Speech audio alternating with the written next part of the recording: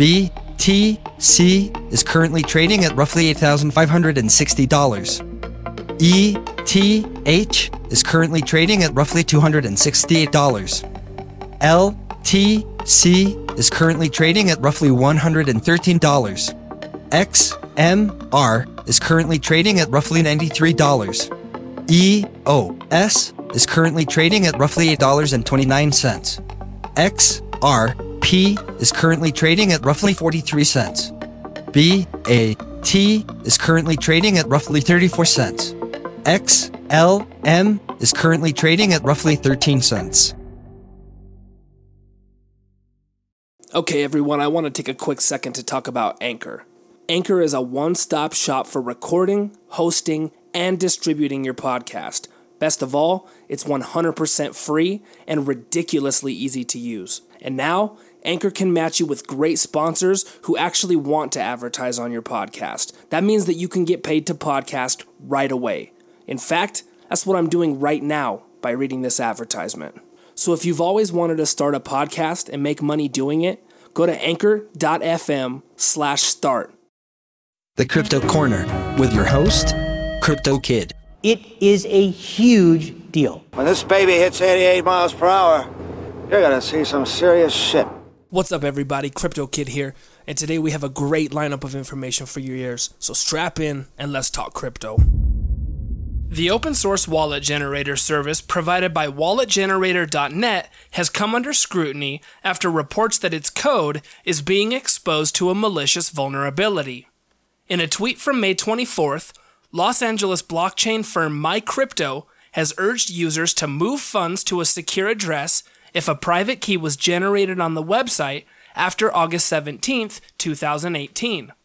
Findings show that there were changes to the code being served that generated duplicate key pairs that were potentially stored server-side. MyCrypto noted that the code being served via the walletgenerator.net URL did not match the code on the GitHub, which initially raised suspicion.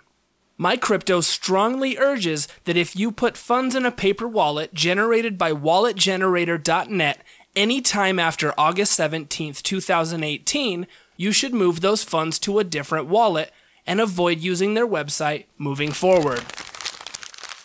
Luxury good manufacturer LVMH, who manufactures the famous Louis Vuitton and Christian Dior brands, is slated to adopt blockchain technology. The company is going to use blockchain tech to track and authenticate each item on their Aura platform, with the platform going live with Christian Dior and Louis Vuitton items first. Aura is built on Quorum, a version of Ethereum that's permission-based and focuses on data privacy.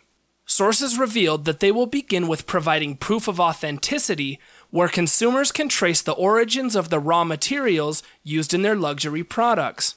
They say that the next phase of the platform will be to explore the protection of creative intellectual property, exclusive offers, and events for consumers of each brand, as well as anti-ad fraud.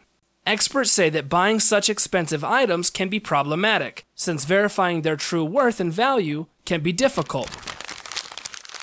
Cointree, Finextra, and GoBill created a startup that piloted a trial program to pay BPay bills with over 100 supported cryptocurrencies, including Bitcoin, Ethereum, Ripple, Litecoin, and more.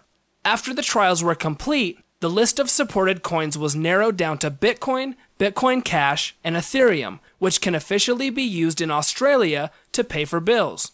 Jess Rendon, the operations manager at Cointree, stated that using cryptocurrency to pay bills is a feature that their users have requested for some time.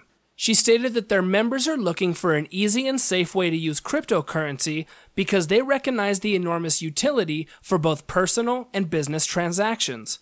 The CEO of GoBill stated that it's a fully Australian regulated service that's simple, safe, and secure. With over 40,000 Australia billers and the widest range of coins at a low fee, they expect everyday bills such as utilities and phone bills to be paid using digital currencies. According to an announcement by Abra, a global investment app, they are set to launch a new feature within their app, which will allow people outside of the US to make fractional investments in stocks and ETFs with the help of Bitcoin. With the help of this new feature, people who own only a fraction of a Bitcoin would now be able to access Abra's platform to buy value stocks and ETFs with a minor investment of only $5. Tesla, Uber, Apple, Amazon, Google, and Berkshire Hathaway are a few of the major stocks that users will be able to invest in using Abra's platform. Cryptopia has finally released the first liquidators report filed by Grant Thornton after being given an extra 10 days to release the report.